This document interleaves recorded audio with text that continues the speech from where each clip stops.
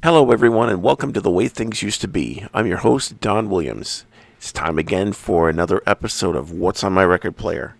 Today, I have a 45 RPM record from somebody who's been in the news quite a bit lately. She just passed away here about a week or so ago. Her name is Sister Janet Mead. And the record I'm going to play for you today is called The Lord's Prayer. And what's interesting about this is she recorded a, quote, rock and roll version of The Lord's Prayer back in 1973, and apparently it became a pretty big hit on the Billboard charts and all around the world. As far as I know, she didn't take any criticism for it. She was most of her adult life an active Catholic nun, and she was very devoted to the Lord.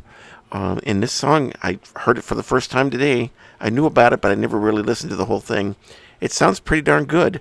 It was right in the middle of the hippie era of rock music, so it's got that little bit of it's got that rocky sound to it with that edgy guitar sound, but it's also got that 70s vibe to it as well.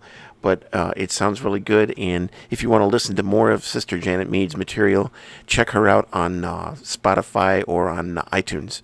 So anyway, courtesy of the local Goodwill store, here is the 45 RPM record of The Lord's Prayer by Sister Janet Mead. Enjoy.